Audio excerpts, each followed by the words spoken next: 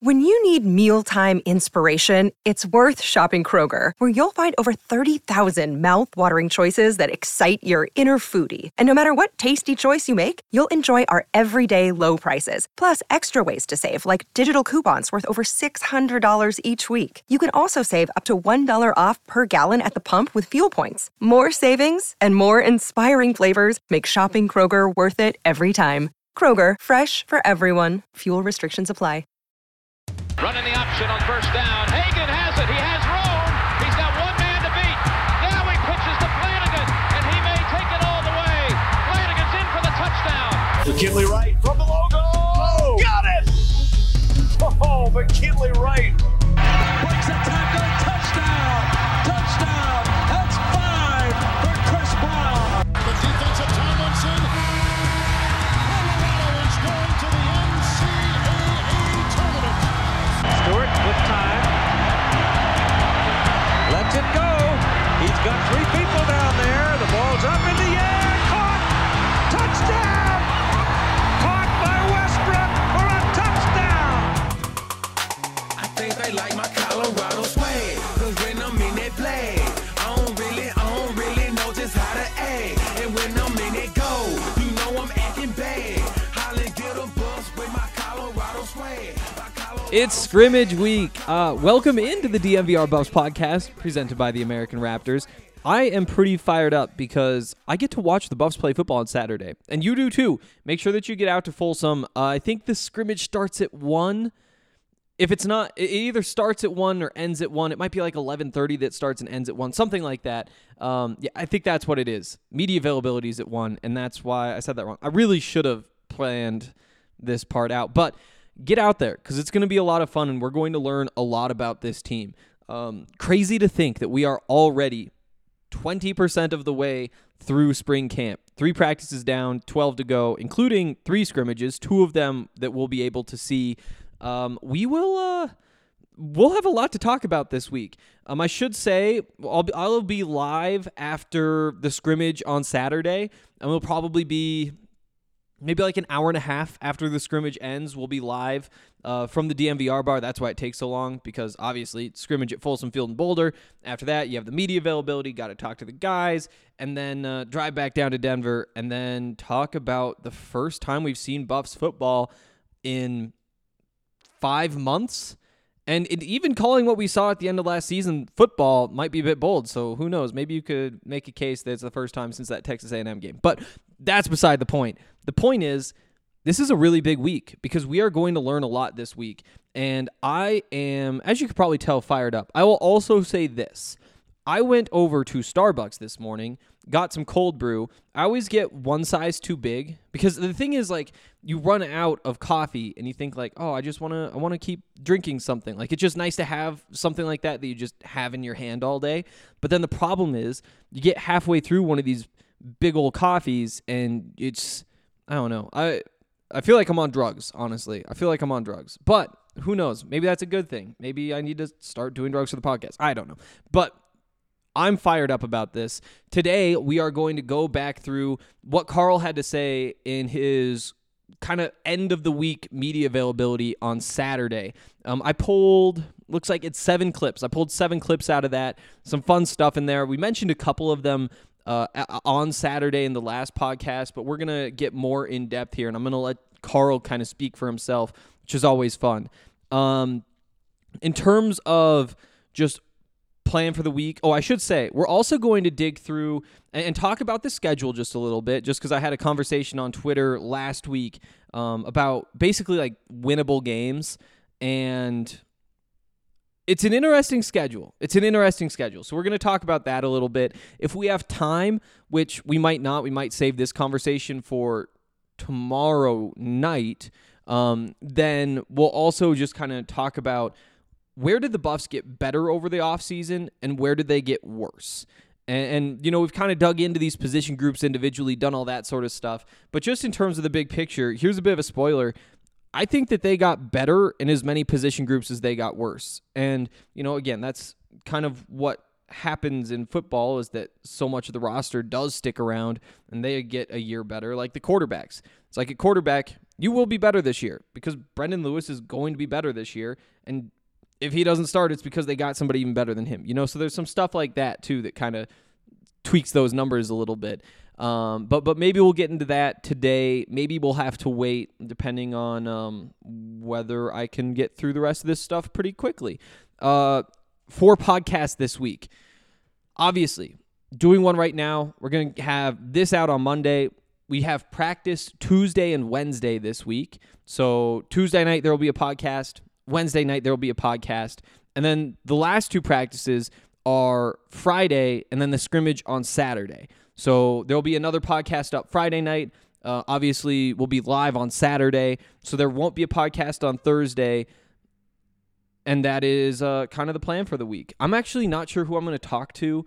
Again, tomorrow's first day in pads, so you typically go find linemen. I really like talking to Casey Roddick, but he also has had to do a lot of interviews the last couple days, so maybe hold off for a few more. I don't think he doesn't. I think he might enjoy those anyway, though.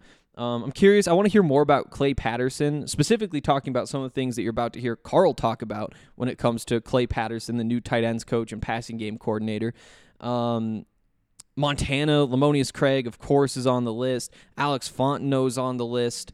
Terrence Lang, Jalen Sami, definitely on the list. Quinn Perry, Robert Barnes, and more of these corners, these defensive backs. This is a really fun roster. And again, we're going to talk later on in this show about whether fun can translate into winning. But at the very least, it's a fun group of guys that should be able to play actual football, which is a step in the right direction after some of those games we saw last year.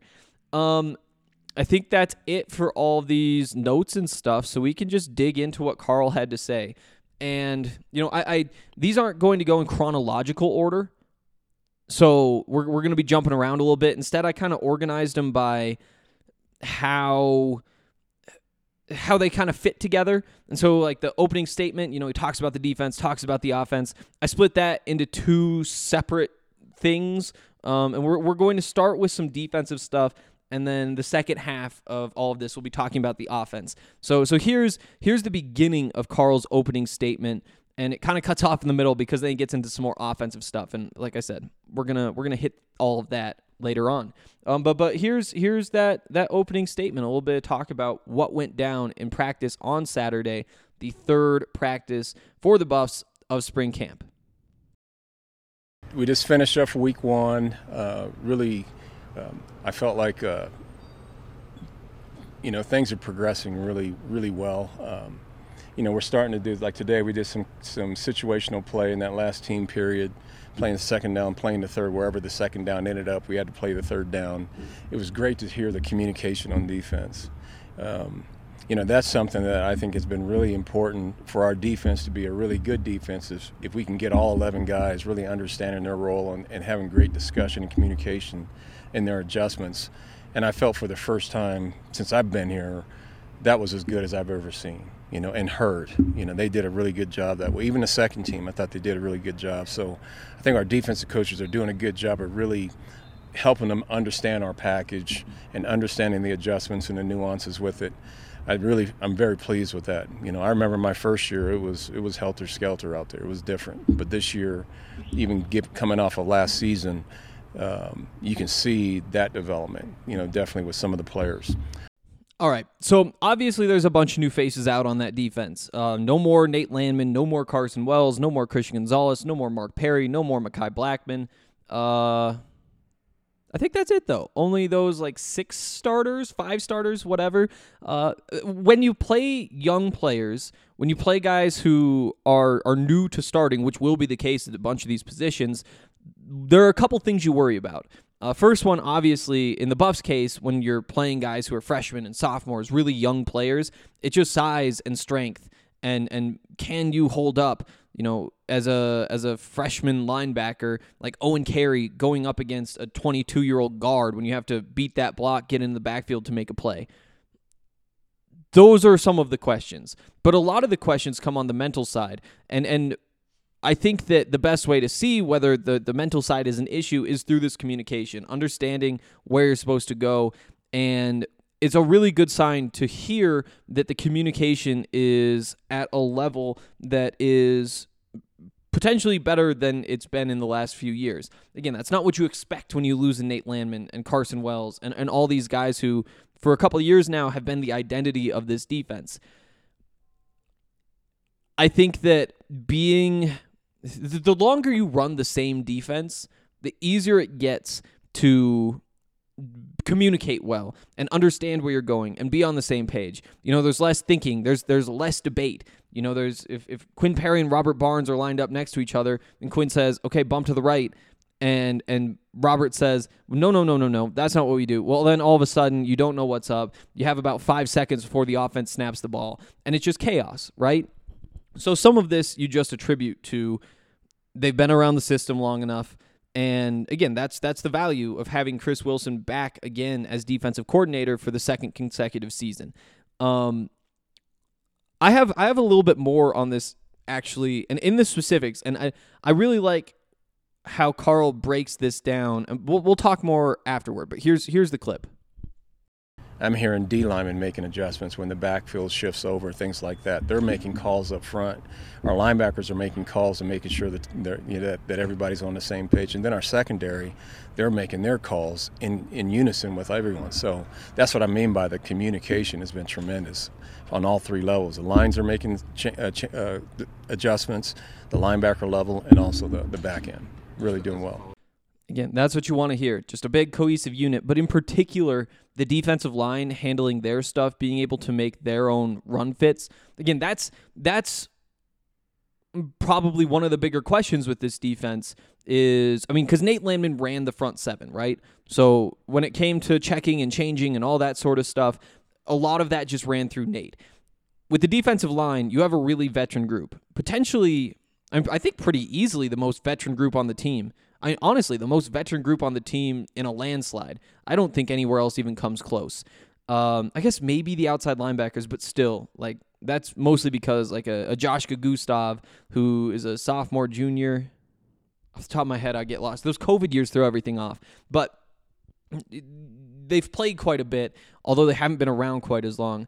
With this defensive line, when it starts with Terrence Lang, 6th-year senior, 5th-year senior, something like that, Jalen Sami, who's been around even longer, you have some veterans there, and if they're able to move themselves into the right place and set themselves up and make it so that Quinn Perry and Robert Barnes or Marvin Ham or whoever's out there, Owen Carey, can just kind of handle themselves, that opens things up. And to hear that they're making these calls, these adjustments, these tweaks, whatever you want to call them, that's definitely a really good sign. We can move along. Here's some interesting stuff from Carl on the cornerbacks. Again, a really young group. You have a couple of juniors in Nigel Bethel, Jalen Stryker. Obviously, Jalen hasn't played yet at CU, hasn't played a defensive snap. Nigel, likely your cornerback one going into this season, but behind that, you have all the guys from last year. Nico Reed, Tyron Taylor, Kalen Moore, and then you have a bunch of true freshmen. But here's what Carl had to say about these cornerbacks so far in practice. Offensively, I'm very pleased with the progress they've made with a new offense. The first day was a really clean day. The second day got a little more challenging because the defense played a little bit more man. It was zone the first day, so how when man coverage, the coverage is tighter, so usually, the completions aren't going to be like every ball's completed now. It's going to be where it's a tough throw and a tough catch. Our corners are doing a tremendous job. The young guys, Kalen, even Josh Wiggins. Nico didn't practice today because he's sick, but those young corners are stepping up and really, really being noticed out there. It's good to see that there's another generation of young corners like we had last year, that are in the same caliber of player. So they're young, including Nico and Tyron and those guys that are there that are playing right now. But we have another younger group behind them, but they are very competitive and they are making plays. Again, it's what you want to hear. And I guess maybe this is the part in the podcast where you say, okay, haven't been allowed to see the team yet. Carl says everything's going great in there. He could just be lying. I don't think he would, although typically his reports from practice have been pretty positive, and maybe that's because he does run a pretty tight ship. day one of practice, he says we're moving as efficiently as we have before. We're finishing periods early because there's still time left on the clock, but we've run through all of our plays. And again, with Karl Dorrell, it kind of makes sense that those are the kinds of things that you would do well. You get through practice well. There's no like downtime. So you do have that working in his favor. At the same time, a lot of spring camps, fall camps, according to Karl, have gone really well. And I believe him, but again, when you can't see what's happening for yourself, you can have just a little bit of doubt about whether everything is really going this well. So I guess you throw in that qualifier at this point. I think the one line from there that really stands out to me is that you have another generation of cornerbacks that's just as good as the last one. And that's really all you could ask for, right? Because from what we saw from Nico Reed and Kalen Moore and Tyron Taylor when he was at cornerback last year, that should be a really good group. I think that at a minimum, you say 2 years from now, those are going to be some of your very, very best players on this team. Now, with Christian Gonzalez and Mekhi Blackman gone, you're really hoping that they can take some of those steps early on and start to become those players early on. Still, though, it's a very solid group from last year at the very least, and to hear that this next group, these I think there's 2 of the true freshman corners already on campus, with the other 2 coming over the summer. If they're just as good as that, then you're really happy. Again, you're going to be putting them on the field at some point. Those 5 non-true freshman corners, I would be really surprised if they're able to play every single snap this season for this defense. But, this is the situation you're in. You got to coach those guys up. And I guess maybe the other thing that you notice from there is obviously the switch from zone to man. You play a lot of zone day one and then go over to man. One of my big questions for this season is just how much man this team can play. And a lot of that relies on these cornerbacks. Nigel Bethel, he can handle himself one-on-one. What about Kalen Moore? What about Nico Reed? Because if that's your top 3 and those 3 are winning more often than not in man coverage, that opens up so much for this defense, especially because it means that you take a little bit of the responsibility off of whoever your free safety is. Whether that's Trevor Woods, whether that's Torrin Pittman, there's a bunch of guys who could wind up with that job. But if they're able to go back to this cover 1 scheme that they ran for the first half of last season, when that defense was potentially the best defense in the Pac-12, then you feel a lot more comfortable. Because again, you're not asking so much of whoever your free safety is. With Quinn Perry out there, you're just asking him to stand in the middle, read the quarterback's eyes. Everything's going to kind of get funneled to you underneath, and you don't have to play with a bunch of range. You don't have to cover everything within the hash marks and kind of be on the island. In any situation where Quinn Perry has to defend a pass, there's also a cornerback on that receiver. Or another defender, whether it's a safety, whether it's Robert Barnes, who's much better in man coverage than zone coverage. There's always going to be somebody else. Even if if that receiver's being thrown to, he probably beat that corner.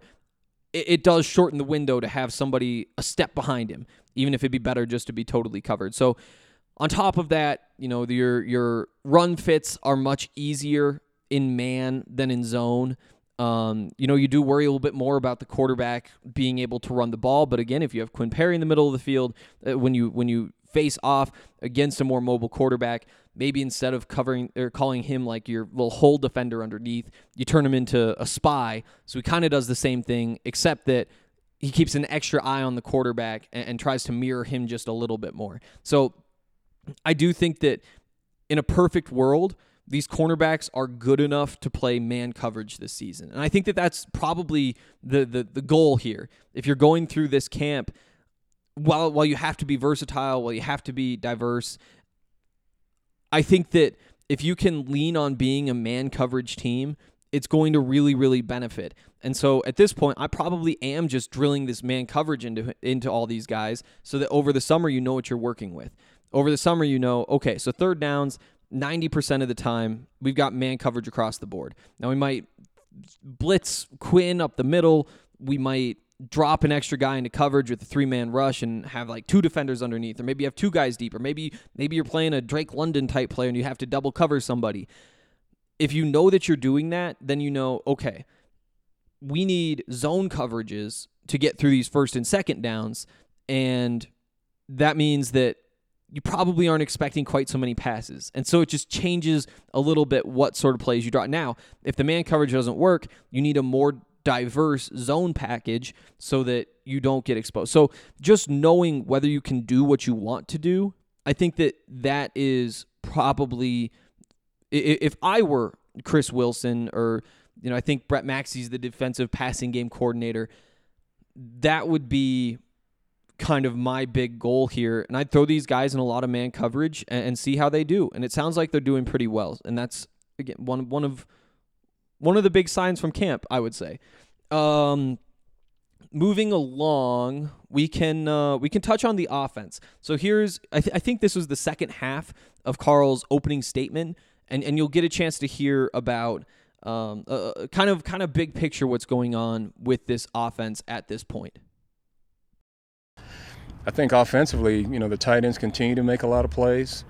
Eric Olsen had a bunch of catches the first practice, had about 5 yesterday, and then, again, he had about 3 or 4 today. Austin Smith had some good plays today. I thought our runners had a couple big runs today, both Alex and Dion. Quarterbacks made some good throws and catches. I thought Jack Costera, just singling him out, is that he was noticed today. He made a few plays today that he continued and did from yesterday. So you're seeing some of the young guys really start to see the confidence start to build right now. Quarterbacks are doing well. O-line, I think, is doing pretty well. Looking at some of our veteran players, Casey Roddick looks like a different Casey Roddick. Better athlete, better condition. His weight's probably right around where it should be. He's not too heavy, and he's moving around so much better. Same thing with Noah Finsky, and Frank and Jake. I think Tommy's doing well. He's our new addition at guard. He's doing some really good things too. All right, so we touched on a couple of these things yesterday. Let's just kind of start at the top there. So obviously, first thing out of Carl's mouth when it comes to the offense, these tight ends. And that's what you want to hear.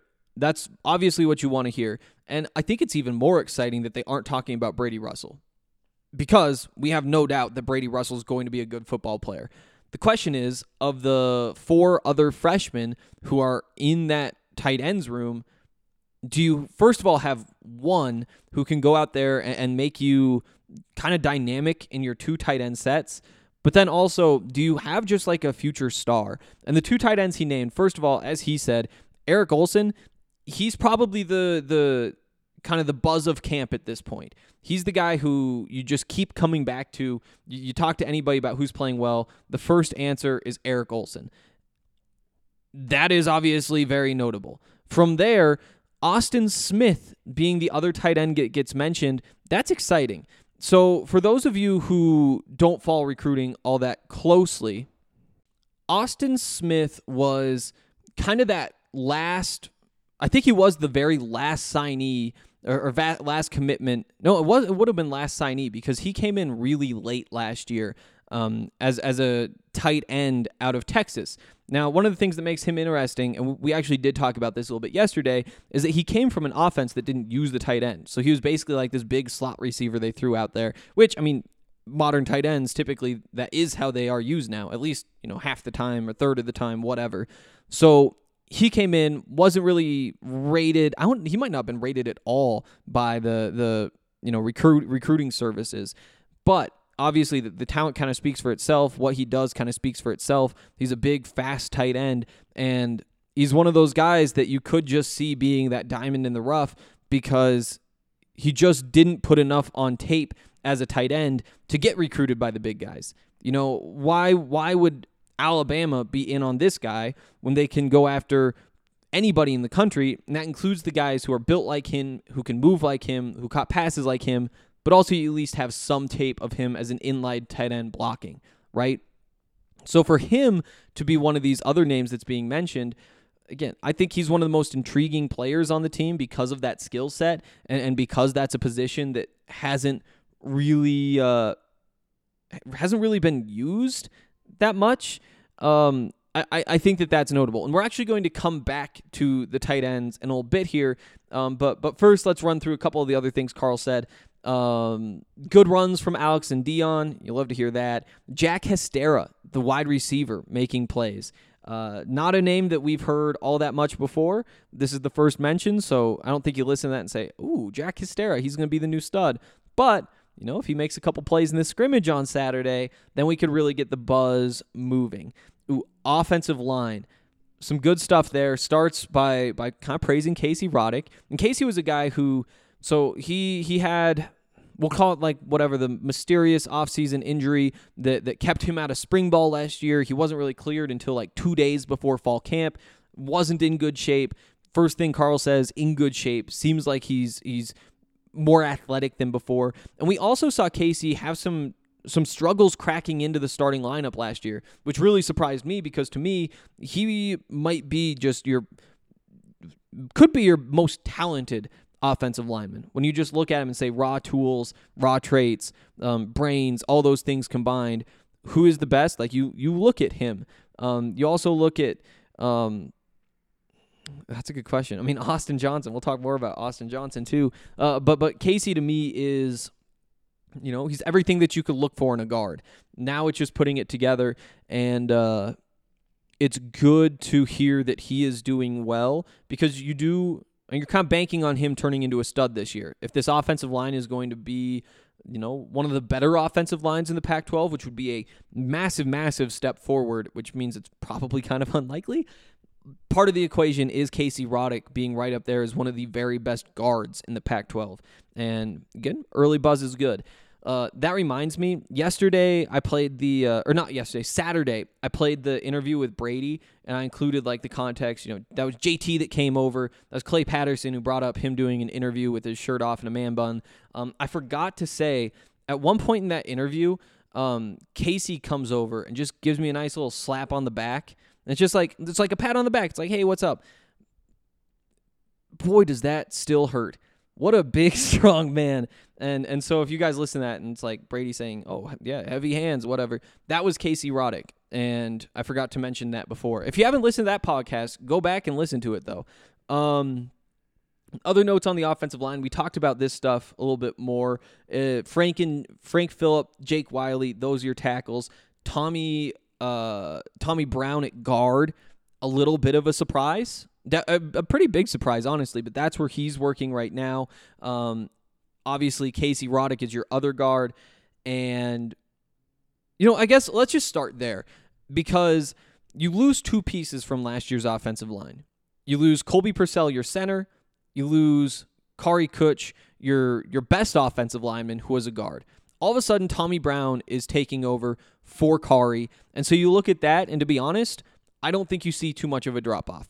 Now, it might be a little bit bold, but based on what I've heard about Tommy, I don't think you see too much of a drop-off. Now, obviously, Jake Wiley, as a sophomore, you expect him to be better. Frank Phillip, now 8 months removed, maybe closer to a year removed from his shoulder surgery.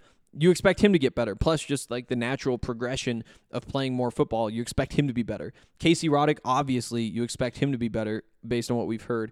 At center, Colby Purcell, now you have Noah Fenske and Austin Johnson competing. First of all, I'll say this. The reason I expect the offensive line to be better isn't because you can go through on paper and be like, oh, yeah, this guy or this guy, this guy or this guy, this guy with more experience. The reason you expect it to be better is because you have Kyle Devan as offensive line coach and not Mitch Rodrigue. I think that there's a real chance that the Buffs had, again, I hate just bashing on people, but potentially the worst offensive line coach in Power 5 football last year. And if not, he was very near the bottom. Now you have somebody who's coming in from Michigan. Sure, he was only quality control there, but that was the best offensive line in the country. They won the award for the best offensive line in the country, and he was helping out there. He also has been like the assistant offensive line coach with the New Orleans Saints, and he has a very good resume, and already offensive linemen are saying like, yep, this is a massive step forward. And coaches are saying that as well. So that is why you expect to be better, not because of just like the individual pieces. I think you could also, though, look at these individual pieces and say, just on paper for this group to be better, it's going to come down to the center position because everything else is, I think you're not guaranteed that it's a wash at worst, but you're pretty close to it because, again, you lose Kari, you upgrade everybody else, and you put Tommy in his place. At center, though, that could be, at least on paper, kind of the deciding factor between last year's line and this year's line. Noah Fenske comes in from Iowa. He's got, I think, 2 years of eligibility left. It might be 3. I'm actually going to check on that one. But Austin Johnson is the competition. He's been hurt quite a bit. He does project as one of the very best linemen, one of the more talented linemen in this group. And it does sound like Carson Lee is back with the program. Obviously, he's working out. He's doing the drills. He is a part of the conversation. Right now, he's working at guard. I think that would make you expect that he's probably in third right now in that competition. Still, it's worth paying attention to. Here's more on Austin Johnson. Real quick, though, Noah Fenske does have 3 years of eligibility left, as does Austin Johnson. Carson Lee has 3 as well, but also hasn't used a redshirt year. So there's the information you need to know. Here's more on Austin Johnson. He's been here a couple of years, but he's performing and playing as if he's an older player, to be honest with you. So I haven't seen a lot of really competitive reps with him since I've been here. But these last few days, I've been very pleased with what he's done. Even his communication, what he's doing, making sure he's making, the directional calls that the line needs to make. And, I feel like that's definitely improved too. And he has done a really nice job, coming off of both legs, having the surgeries that he's had. He's done a really good job of just getting past that, and now he's playing football. So if we want to kind of dig into the nuance of, will these centers be better than Colby Purcell? Will they be worse than Colby Purcell? Colby in particular, his best strength was his brain. He's a really smart guy. He also, in terms of just pure blocking ability, again, as a fifth-year senior, he held his own. He didn't really get pushed around. He also was really nothing special as a blocker. Just pretty average there, good brain. Combine that with the coaching situation last year, and I think that some of the brain got wasted, and because of that, you saw him get out of position from time to time, and because of that, wasn't quite able to make the blocks because he isn't these freaky sort of athletes who can recover when they're out of position, and so that's why I think he struggled last year. Now, again, the coaching situation is different, so purely on paper, how do these two compare? I think that you probably look at Austin Johnson for sure and probably Noah Fenske and say, okay, they should be stronger, should be maybe just a little bit more mobile, especially Austin Johnson, probably a little bit more mobile. That lateral mobility is what matters on the interior right there. And do they have the brain to run everything that's going on? Because in college football, usually that's not on the quarterback unless you have a senior quarterback, unless you have somebody pretty good who's been there for a while. A lot of the time it is the offensive line, and typically the center, who says okay, we got this guy, look over there, we're sliding this way, whatever. And to hear that he seems to understand that stuff, that's good for Austin Johnson. The fact that Noah Fenske's still ahead of him on the depth chart, he's working with the ones while Johnson's working with the twos. I think that probably says something good about Fenske as well. So we'll see how that all shakes out, and we'll also get to see on Saturday whether these guys can block Terrence Lang and Jalen Sami and Naeem Rodman and Guy Thomas on the edge, and probably Chance Main starting on the other edge. They have some options there, though. So we'll get a chance to see what it looks like on Saturday. But again, this offensive line, book it. It will be better this year. The question is, by better, do you mean 115th out of 130 in college football, or do you mean 60th or 70th? Because if you can just get into that top 100, and I think that this is kind of true for a lot of these positions, or even just the passing game in general. If you can get the passing game into the top 100, if you can get the running game into the top 100, if you can get the offensive line into the top 100, you're not going to go out there and go undefeated, be a Pac-12 title threat. You're going to need more of an improvement than that to get there.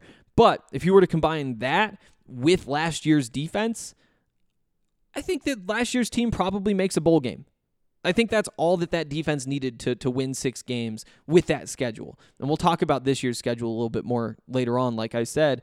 Now, also, this year's defense is probably not as good as last year's defense, but we'll see about that. Moving along, though. Here is, before we get to the tight ends, here's this. Basically, how much of the new offense is being thrown at these guys right now? A lot.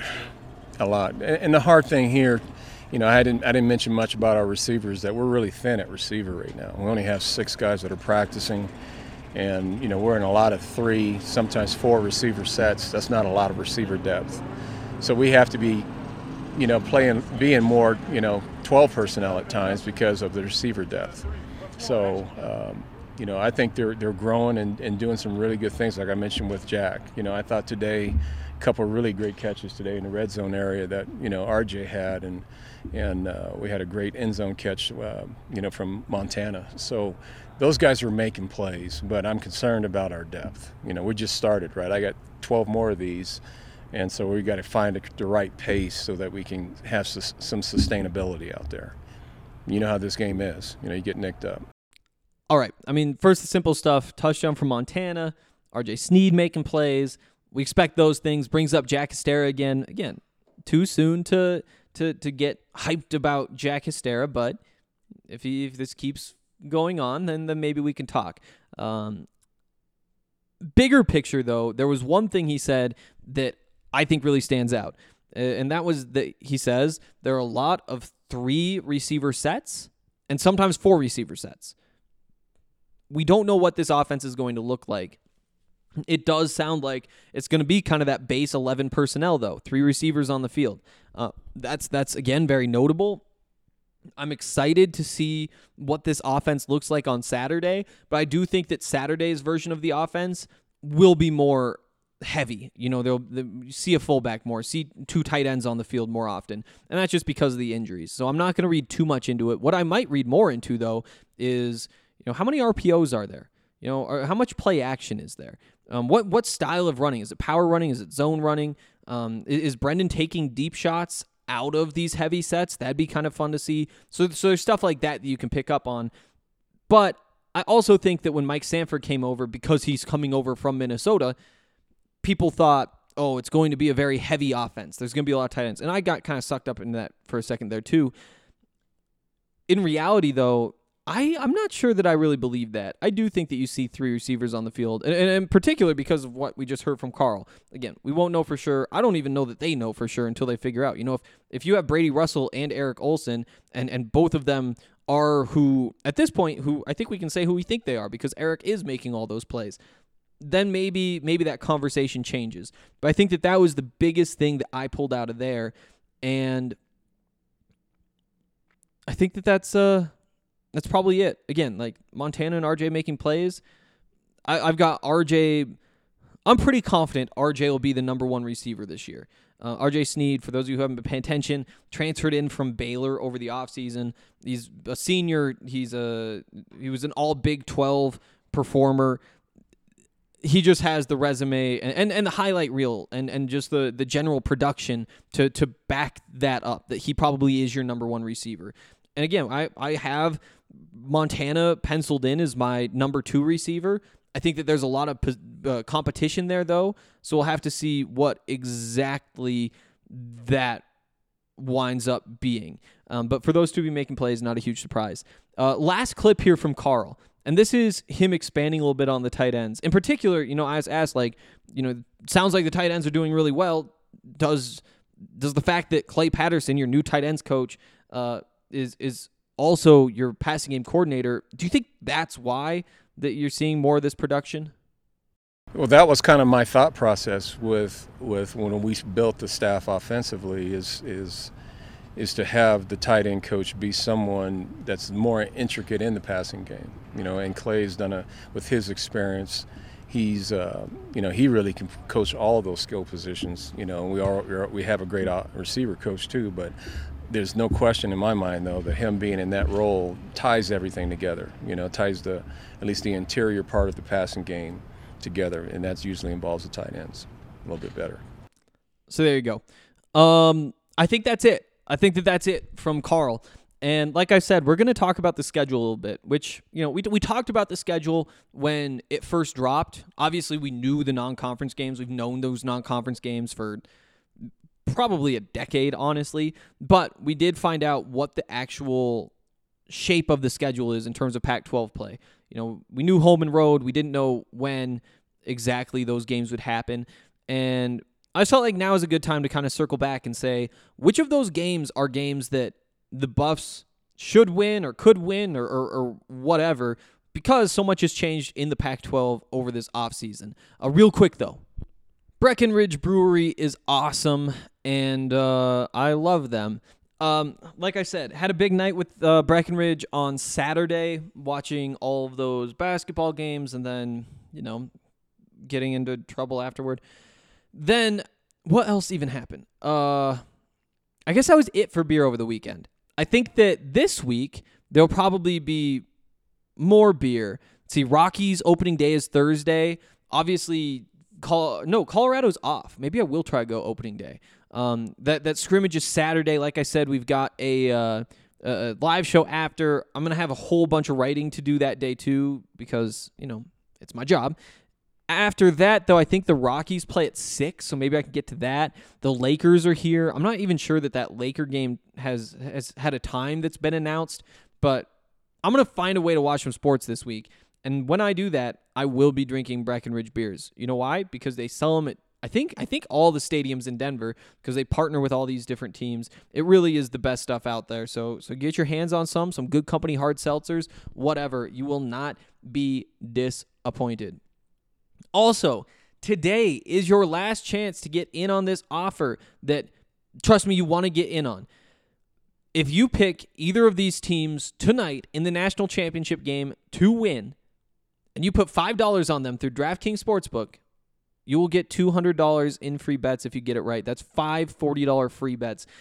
It's an awesome promotion. It's your last chance to get in. Again, this is only for new users, but even if you're not a new user, I'm sure there's a whole bunch of other options. Actually, let me pull this up and see what these other options are. I'm going to be on the DMVR Bets show tomorrow. Tomorrow at 3:30, it'll be live. I'll plug that because why not?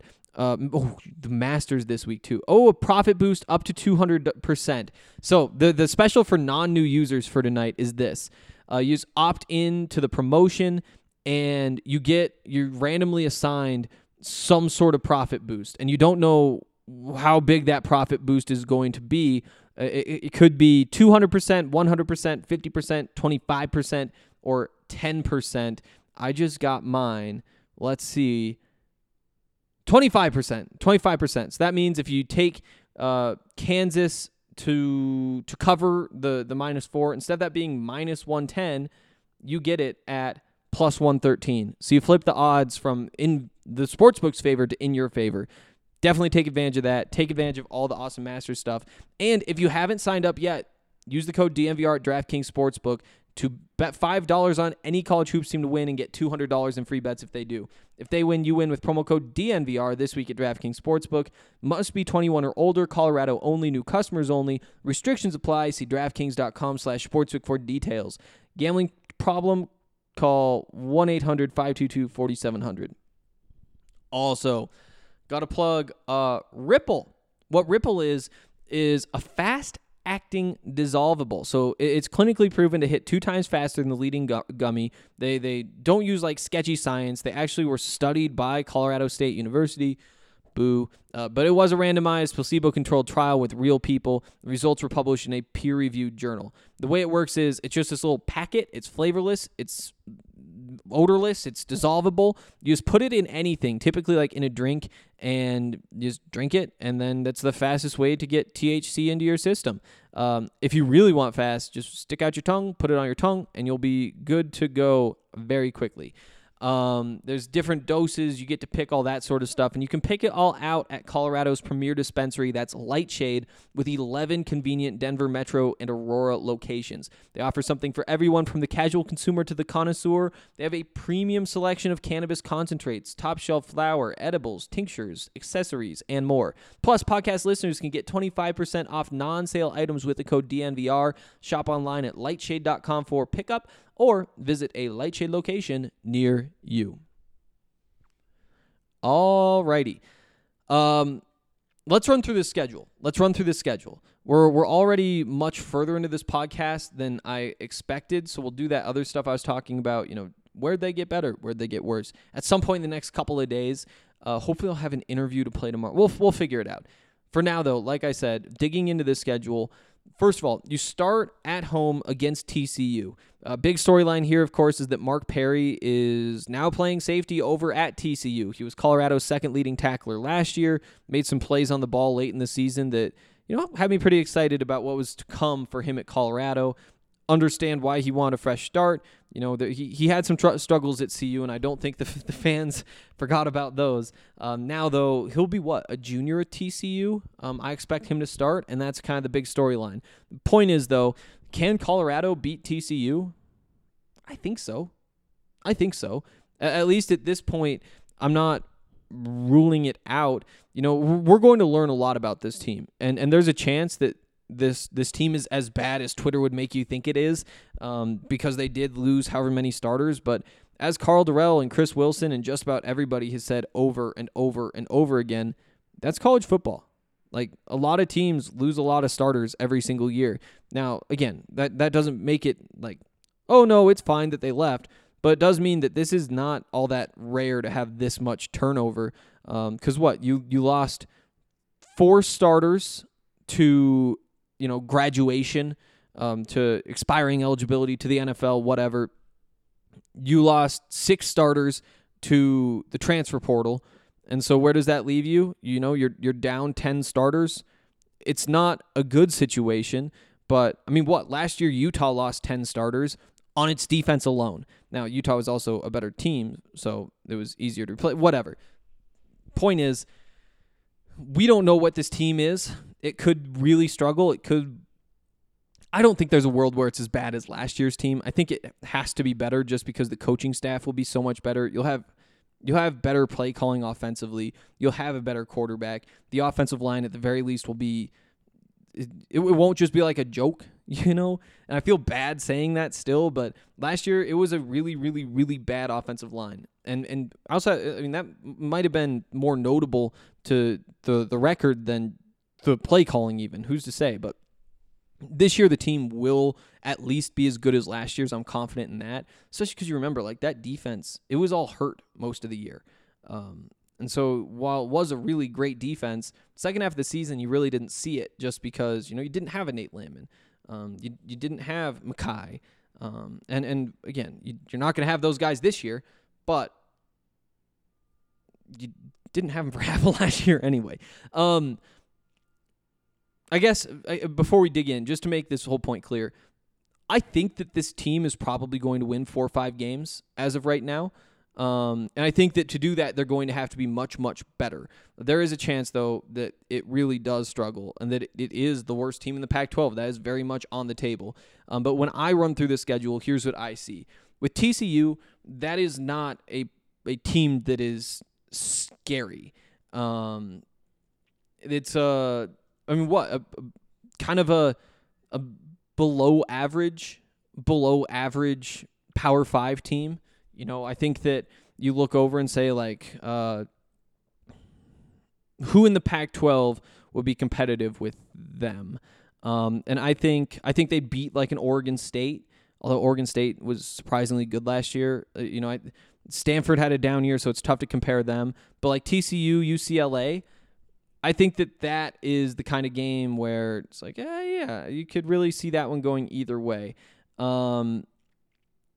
Let's see where I wanted to see their results last year. First of all, they were 5-7, but they played. I thought they played a Pac-12 team. Maybe not. Cal. They beat Cal 34-32. So that kind of puts it in perspective where it's Cal, yeah, Buffs should be able to beat Cal. We'll get to that later. But TCU, I think that TCU is a favorite. I think they're probably something like a 6.5 point favorite.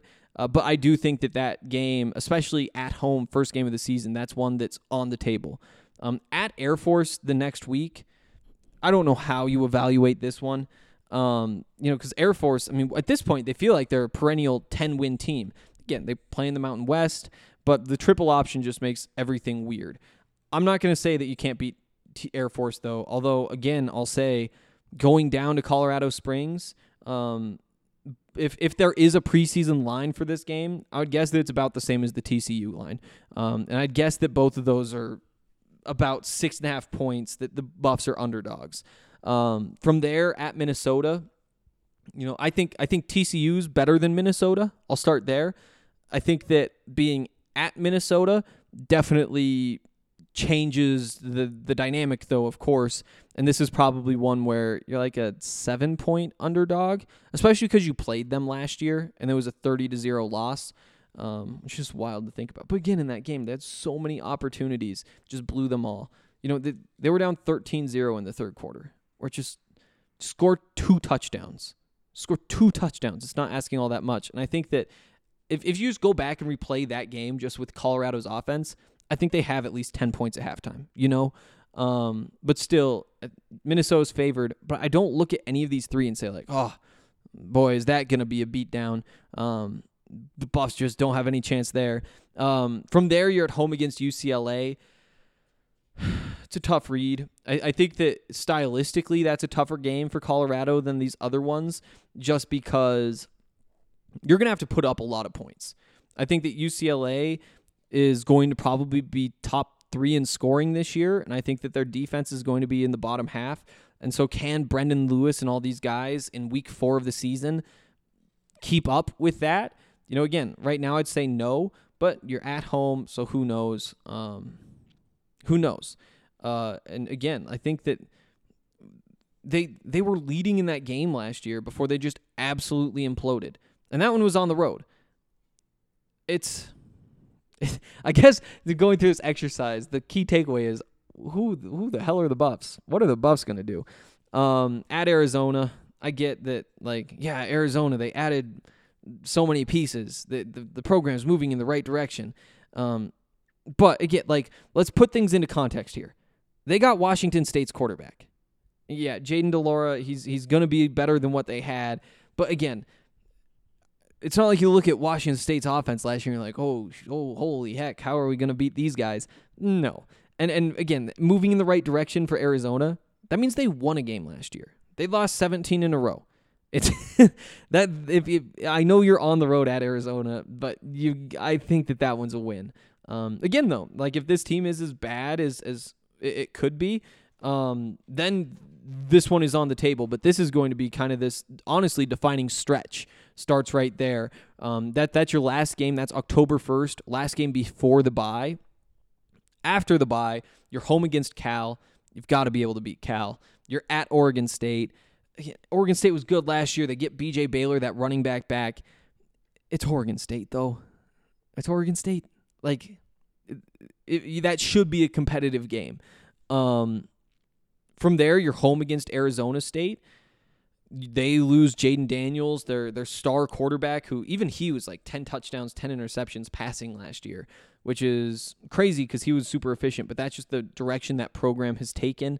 They're in big trouble. I think they're a candidate to be bottom 3 in the Pac-12 for sure. Again, if Colorado's going to make a bowl game, this game against Arizona must win. Cal must win. Oregon State must win. Arizona State must win. And those are 4 games in a row, though you do get that bye week in there. From there, though, home against Oregon, and you should probably lose that one by 15 points. That's probably what the line is, and I would probably still take Oregon in that one. You're at USC. You call that one a loss for sure. And, USC, is it overrated? All that. Yeah, whatever. But, Colorado's never beaten USC. So you bet on USC until you're wrong. It's the same thing with the Los Angeles Chargers. It's yeah, they have Justin Herbert. Yeah, they got all these cool players. You bet on them to screw things up until they prove you wrong, and then you reevaluate. So at Oregon, then at USC, that's a tough stretch. At Washington, that's a tough one too. That's one of the bigger question marks in the Pac-12. I think Washington, at any point, just because they recruit well, they could just pull it together. Similar to Stanford, I see them in that same way where it's like, yeah, they were really bad last year. At the same time, they had the freshman quarterback, and they got Penix up there now, right? Yeah, I think Penix was Washington from Indiana. Now I'm starting to doubt that though. One of those northern schools. That's the point. But Washington, are they a 4-win team? Are they an 8-win team? Who knows? But again, for Colorado to make a bowl game, I think that this is kind of the final piece of the puzzle. Is you have to win at Husky Stadium, which is not an easy place to win because at the end of the season you're home against Utah. Utah is a very strong program, and they lost some really important pieces, but you bet on them being able to replace those, right? At this point, Utah gets the benefit of the doubt. So again, just like what is the path to the bowl game? It's winning one of your non-conference games, whether that's TCU, whether that's Air Force, whether that's Minnesota, win one of your non-conference games. From there, win against Arizona, Cal, Oregon State, Arizona State. And here's what I'll say. I'll pick the Buffs in all of those because I think you go 2-2 at worst. And so I finish 500, right? I'll put that on record right now. You go minimum 2-2 against those 4 teams. And then you beat Washington. That's your path. One non-conference game, Arizona, Cal, Oregon State, Arizona State, which would be, again, 4 wins in a row would be wild. And then you go into Washington and win that one. Now, obviously, if you can pull off the home upset against Utah, who knows? You beat USC for the first time, that'd be great. You beat Oregon in Boulder, I guess that makes it easier. Sure, that would work too. Or I think more likely than pulling any of those 3 upsets is to go 2-1 in non-conference play. But yeah, so there's kind of like looking through. I don't think things are as dire as Twitter would make you think. I really don't. And again, we aren't going to know until the season. Like, it'll be fun to get out there and go to these scrimmages and see what they look like and watch the spring game. At the same time, though, I mean, if Montana, Lamonius Craig, can beat Kalen Moore, or they have a great battle or whatever, we just don't know what that level of competition is either way, right? Like, we know Montana's made some plays. We know Kalen Moore's made some plays. Are they, like, average Pac-12 players for their position? They below average, better? Who knows? And so that kind of puts a kink in everything. Yeah. I think that does it for today. Like I said, this is a big week. This is going to be a really fun week. I hope you guys are excited, and I hope you're going to be out there on Saturday. This reminds me. I saw somebody on Twitter saying like, I just couldn't bring myself to renew my season tickets. It just hasn't been fun at that stadium recently. It's like, what are you talking about? They went 4-2 at home last year. Where it's like, yes, did the road games really stink? Yeah. And some of those home games were not all that fun either. I'm not going to... Actually, is that even true? I guess Minnesota was not fun. But you go through like the home schedule last year. Northern Colorado, you win 35-7. Sure, it was too close in that first quarter. Whatever. You won by 4 touchdowns. The home game against Minnesota, yeah, that was ugly. The home game against USC, yeah. But if you didn't see that one coming, Colorado has never beaten USC before. It would have been nice if it was closer than 37-14, though. Then you have the 34-point shutout of Arizona. Then you have the double overtime win against Oregon State. Then you have the close game against Washington you pull out. I don't know. Like, to say it hasn't been fun at Folsom Field, it's like they haven't had a losing record at Folsom Field since 2015. They were 4-2 there last year. So, I think that it's about time for a lot of people to kind of pull themselves together and stop crying in the corner about this football team and realize that this is a really good coaching staff. There's a lot of really talented players on this team. Brendan Lewis is really talented. Alex Fontenot has all the potential in the world to be one of the better running backs in the Pac-12. I think expectation should be for him to be top 6 running back in the Pac-12. And if he's not, then it's probably because Ramon Jefferson or who knows, maybe even Deion Smith breaks out. With these wide receivers, you bring in R.J. Sneed, who, if you're an all Big 12 receiver, why can't you be an all Pac-12 receiver, right? And the answer is the passing game what it was last year? If that's the case, then yeah, it's probably not going to happen. But you add what should be an all Pac-12, an all conference player. You have other guys who are talented and poised to break out. If you get one of those other receivers to pop, all of a sudden you're looking at one of the better receiving cores in the Pac-12. And you remember that you have Phil McGagan as your wide receivers coach, and Carl Durrell is your head coach. So you're expecting one of those guys to figure it out, not that bold. Brady Russell's your tight end. You have a top half of the Pac-12 tight end. You also have all this talent behind him. You have an offensive line that at the very least should be greatly improved. If not, I think it has the potential to actually be solid, good even. So, I don't know. The sky isn't falling. The sky fell. The sky fell back in December. But again, it's teams lose players. I think we can stop living in the past for at least a few more weeks and see what's going on here. And again, that starts on Saturday, and it should be so much fun. I'm fired up. Hopefully I'll see some of you guys out there. And yeah, it should be a big week. I'll be back tomorrow night after practice to share more, and we'll talk then.